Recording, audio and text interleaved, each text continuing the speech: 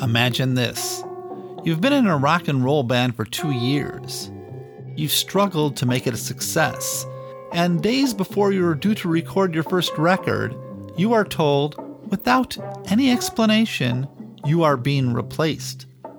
The band goes on to be the biggest sensation the world has ever seen, and you end up working in a factory. I'm talking about Pete Best, the good-looking drummer who played with the Beatles before they were famous. I have his story on the 174th episode of Sunday Morning Coffee with Jeff. Coffee with Jeff. Coffee on Coffee with Jeff. Coffee with Jeff. Coffee on Coffee with Jeff.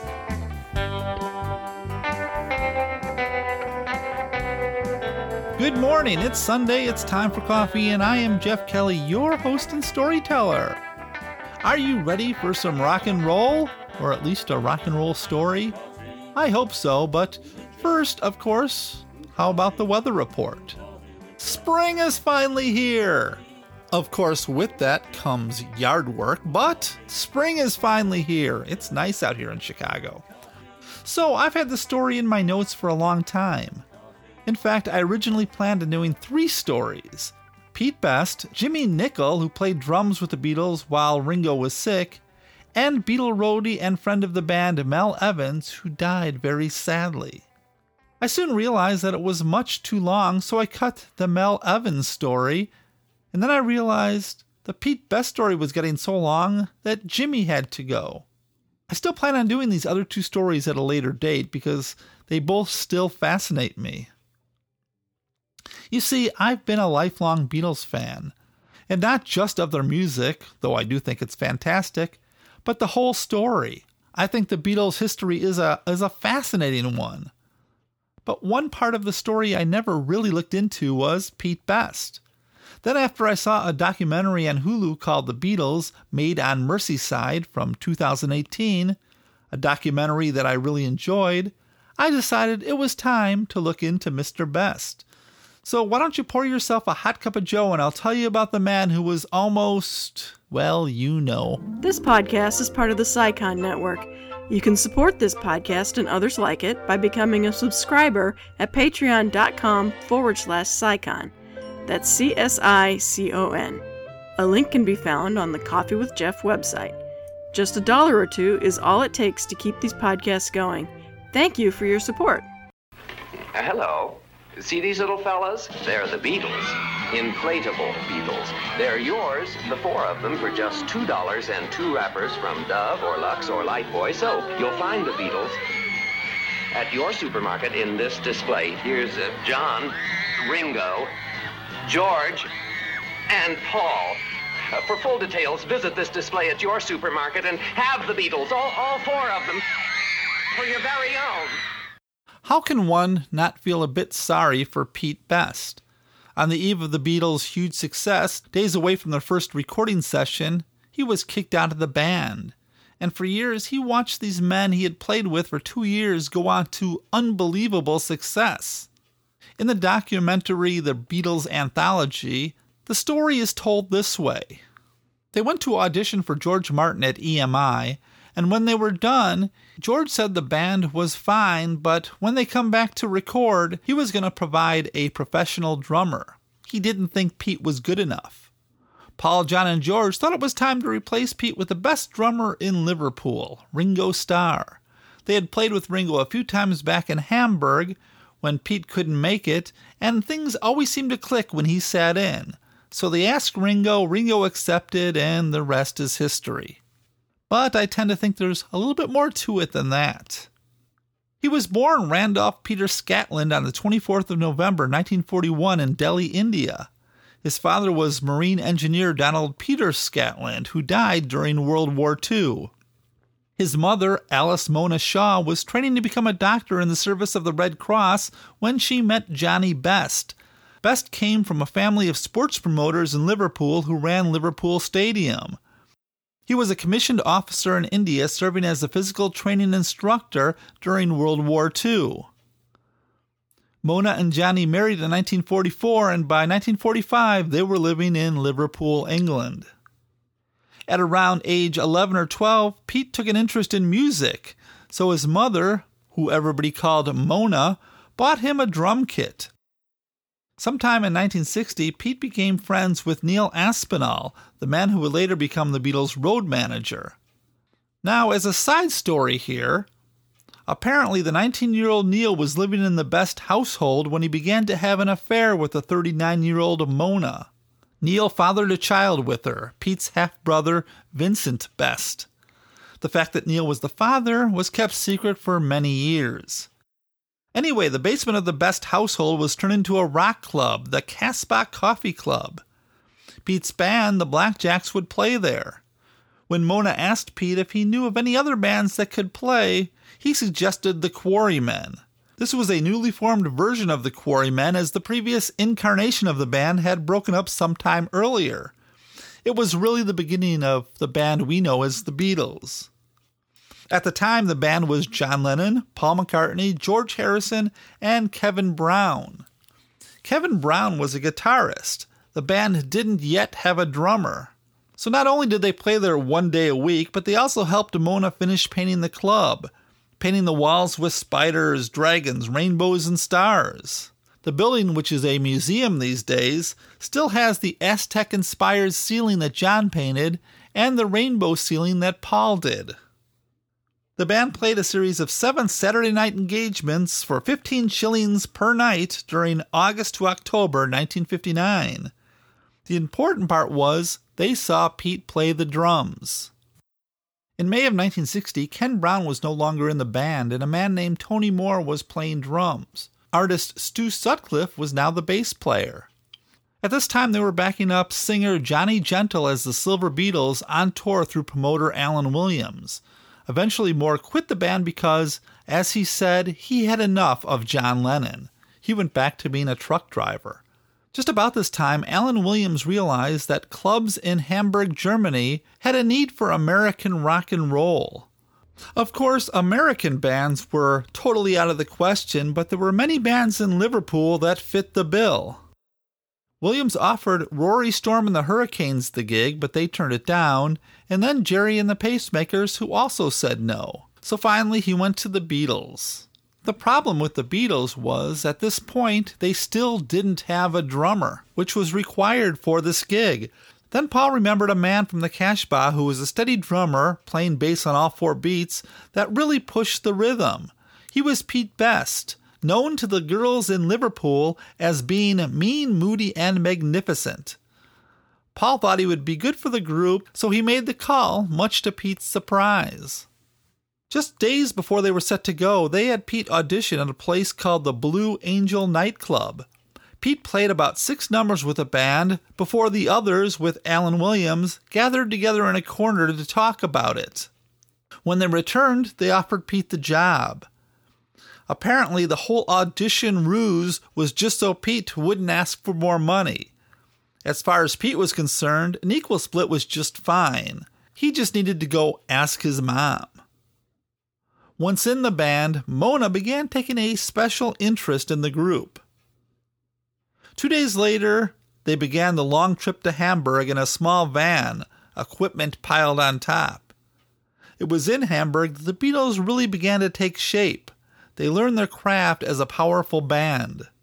They had 2 stints in Hamburg. The first ended when it was discovered that George Harrison was underage, so they were deported. Stuart Sutcliffe, who was now in love with Astrid Kirchherr, decided to stay in Hamburg to continue his painting. It was at this point that Paul became the bass player. After some time back in Liverpool, when George was old enough, the band returned to Hamburg. It was on their second trip that they learned the shocking news that Sutcliffe had died from a brain hemorrhage. Pete Best said this was the only time he saw John Lennon cry. In the documentary The Beatles, made on the Merseyside from 2018, Pete talks very fondly of John Lennon and how much of a fan of John's he was. This is surprising considering some of the things that John said of Pete later on. Skipping ahead to Brian Epstein, he first became aware of the band when a boy came into his record store and asked for a copy of My Bonnie by Tony Sheridan and the Beatles. The Beatles had recorded this tune back in Hamburg when they were hired to be Sheridan's backup band. Brian took an interest in the band and sought them out. By then they were back in Liverpool playing the Cavern and had quite a large local following, especially Pete, who seemed to attract far more girls than the other three. They got an audition with Decca on New Year's Day 1962. They played 15 songs in less than an hour, and all, to the benefit of Pete years later, were recorded. Eventually, Decca rejected the Beatles, saying guitar groups are on their way out and the Beatles have no future in show business. After being turned down by about every record company in London, out of desperation, they auditioned for George Martin at EMI. George Martin decided to take a chance on the band. But after hearing the band play Love Me Do, Martin decided he didn't like the way the drums sounded and told Epstein that when they record, he was going to provide them with a session drummer. Using session musicians in the studio was quite common in those days, maybe even still today. Martin wasn't suggesting firing Pete. He even said, "I never suggested that Pete must go. All I said was that for the purposes of the Beatles' first record, I would rather use a session man. I decided that drums, which are really the backbone of a good rock group, didn't give the boys enough support." Martin's intention was never to get Pete fired. He thought Pete seemed to be the most sellable commodity as far as looks went. It was a surprise to him when he learned that Pete had been dropped.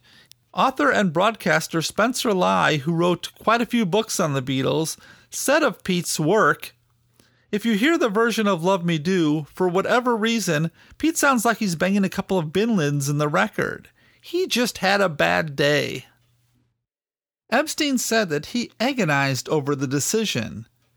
He wrote in his book, Cellarful of Noise, that George Martin was not too happy about Pete's drumming, and the Beatles, both in Hamburg and at home, had decided that his beat was wrong for their music. I wasn't sure about that. I was not anxious to change the membership of the Beatles at this time when they were developing as personalities.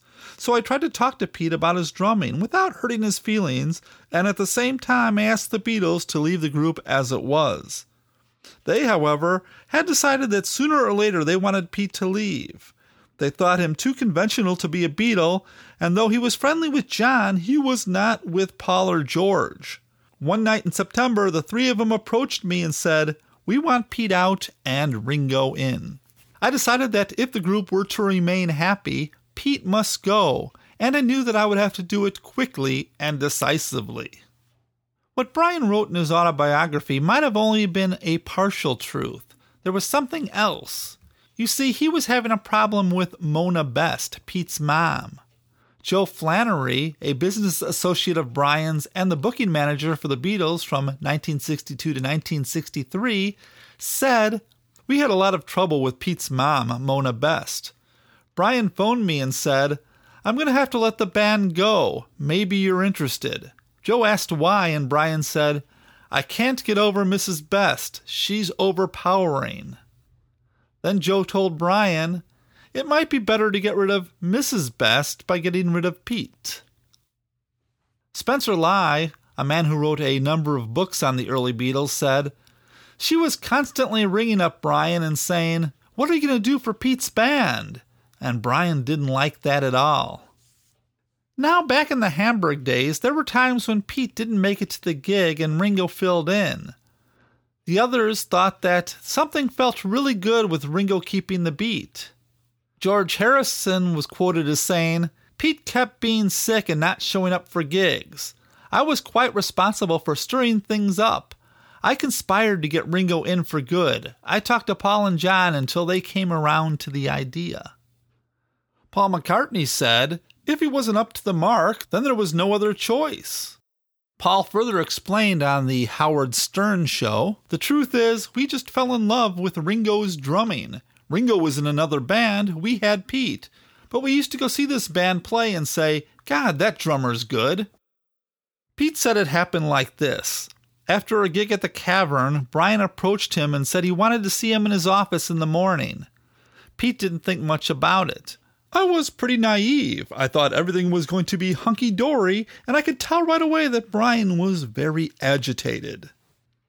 After a few minutes making small talk, Brian told him that he had some bad news.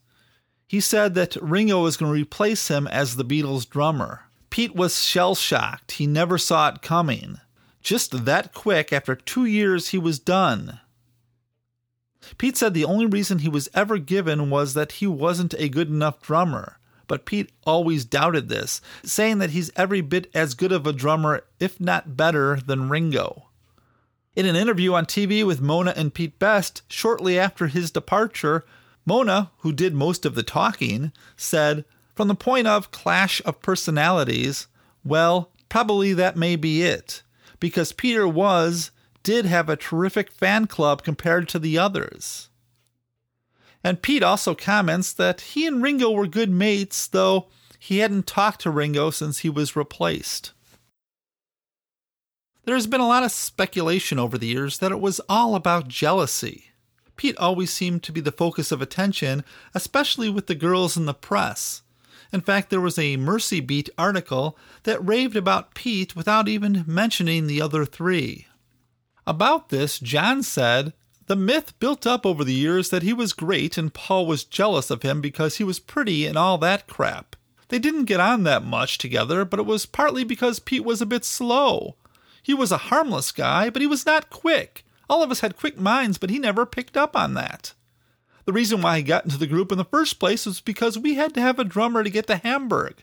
We were always going to dump him when we could find a decent drummer, but by the time we got back from Germany, we had trained him to keep a stick going up and down.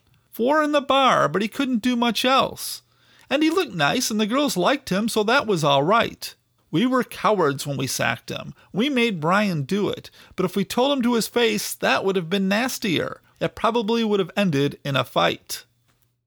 The thing about John, and this is just my opinion, was that at some point I think he got fed up with the questions about Pete, and maybe there was a bit of guilt there as well, so he responded with questions about Pete by getting nastier and nastier. Maybe this negative attitude was more of a defense thing than anything else. Many have pointed out that Best never really fit into the Beatles' personalities. Not the way that Ringo's did. Ringo's was a perfect fit for the other three. Cynthia Lennon pointed out in her book that while Lennon, McCartney, and Harrison usually spent their offstage time together in Hamburg and Liverpool, writing songs or socializing, Best generally went off alone. This left Best on the outside as he was not privy to many of the group's experiences, references, or in-jokes. Whatever the reason, Pete was gone, and well, we know what happened to the Fab Four. For Pete, he had some tough years. During the height of Beatlemania, Pete Best attempted suicide, but his mother Mona and his brother Rory prevented him from completing it. Best stated that after the intervention, "They gave me the most sensible talking to I've ever had in my life." This resulted in him changing his outlook. In an interview on the David Letterman show in 1982, Pete said, "They caused me a lot of hardship, grief, financial embarrassment, but I persevered with my own lifestyle." After spending a while attempting to get his own band going, he left the music business in 1968. At one point, he sued the other Beatles for defamation of character, a suit that was settled out of court. Then, in 1995, the surviving Beatles created a documentary called The Beatles Anthology. In it, they used several songs that Pete played drums on, including the Decca session recordings. In an interview on ClassicRockBands.com, Joe Flannery said, "Paul McCartney, out of the blue, phoned Pete Best and said, 'Pete, I know we haven't spoken for a long time, but you know I've recorded and done the oratorio. I think you should know that it's done very well and you are due some royalties. Now, shall I give it to the government or do you want it?' Pete asked, 'How much would it be?' Paul said, £8 million. Pete said, 'My God, I'll have it.'" Flannery goes on to say that that's equal to about $16 million in US dollars. At the end of the documentary The Beatles Made on the Merseyside, Pete finishes his interview by saying, "My life since has been absolutely incredible. You know, I still have a great band that tours the world. I'm still alive and still healthy. Still go for a pint. Still enjoying myself. Have a great family, you know. The wife and I have been married for 50-odd years. Grandchildren. I have a great life. Hope it continues." His band, called the Pete Best Band, still plays a lot of Beatle tunes. When asked why, he said, "Because they're bloody good songs." And that would be the end of the story, except for the fact that 10 songs from the new Beatles anthology CD feature Pete on drums. So not only is Pete Best a Beatle once again, the royalties from those songs will at last bring him some of the Beatles' riches, estimated at between $10 and $100 million. I've got to take it in my stride. If all of it comes to fruition and all these speculation is, millionaire, multi-millionaire, billionaire, if it does, I'll be happy. Okay. Regardless of that, it's still giving me a lot of enjoyment, and that's what's counting at the present moment. Has anybody got a match? Thanks. Now I can light an old gold and listen to the Sad Sack. A little bit before I go, I'll have to admit now that as far as Ringo's drumming goes, I've always been a huge fan. I mean it. I've been in many arguments with people who try to downplay his drumming ability. Yeah, he wasn't, Neil Peart or Buddy Rich, but I think his drumming was perfect for the Beatles' sound, and there were times in the past where I put on headphones and just listened to what Ringo was doing, and I find it fantastic. And I also don't believe that if Pete had stayed with the band, it would have been the same. I think having those 4 different personalities and the humor they projected was the perfect combination for the Beatles. Pete didn't have a very outgoing personality, and in many early interviews, he comes off as, rather dull. Ringo was the final puzzle piece that led to the Beatles' success. I mean, Pete seems like a good guy, but I couldn't imagine him doing the films such as A Hard Day's Night or Help or any of that stuff. But you never know. You never know what might have been. Maybe it would have been better. Who knows? Personally, I don't think so, but who am I to say? One part I didn't touch on was the hoo-ha that happened after Ringo joined the band. I'm sure you've heard the stories of people at their first gig with Ringo yelling, "Ringo never, Pete Best forever," and holding up signs, and George Harrison getting punched in the face and getting a black eye. Neil Aspinall, who would join the Beatles as road manager and pretty much take care of the Beatles' legacy until he died, actually quit the band for a short time, or threatened to quit the band, because he was good friends with Pete. In fact, Ringo says for a while he wouldn't help Ringo set up his drum kit, but that didn't last for long, and eventually they became good friends. So I think I've gone on for far too long, so why don't we get to the ending credits?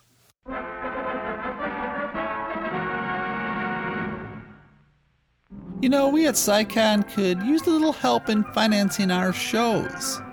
If you want to help out, be one of the good people, then why don't you support us by visiting SciCon.fm, that's CSICON, and look for the Patreon link at the top. And of course, a sincere thank you to everybody who already supports the show. Speaking of SciCon, why not go over to the SciCon website and check out a few of our other shows? You'll find so many amazing podcasts at SciCon.fm. You can email me at coffeewithjeff@gmail.com. You can also follow me on Twitter. My name on Twitter is Coffee with Jeff, all one word, and I have a Coffee with Jeff Facebook page. Your story ideas are always welcome. If you want to support the show but you don't have the coin, then why don't you go over to iTunes and leave a review or a few stars.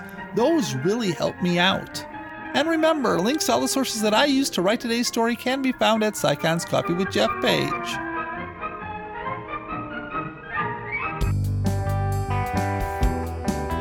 I'd like to thank Brecky Tomlinson for having this podcast on the SciCon Network. To my wife of 34 years for being my wife of 34 years. David Metzger for designing the Coffee with Jeff logo. Kelly Rickert for writing and performing the Coffee with Jeff theme. And to all of you who listen to the show every week, thank you so much. And of course, as always, a special shout out to all those that repost this on Facebook and Twitter. You folks make me feel warm inside. I'll be back in 2 weeks with another thrilling story. Coffee with Jeff. Coffee with Jeff. Coffee with Jeff. Coffee with Jeff. I once knew a man who used to drink his coffee black. He once tried it with some cream. Didn't like it, now he never looks back. Coffee with Jeff. Coffee with Jeff. Coffee with Jeff. Coffee with Jeff. Met a girl from Beantown. Jeff was always hanging around. She drank tea, but that was okay. She was the dawn of Jeff's new day. Coffee with Jeff. Coffee with Jeff. Coffee with Jeff. Coffee with Jeff. Years go by and life's filled with change. Sometimes your plans get rearranged. He's seen it all and he's weathered it too. So Jeff wants to have some coffee with you. Coffee with Jeff. Coffee with Jeff. Coffee with Jeff. Coffee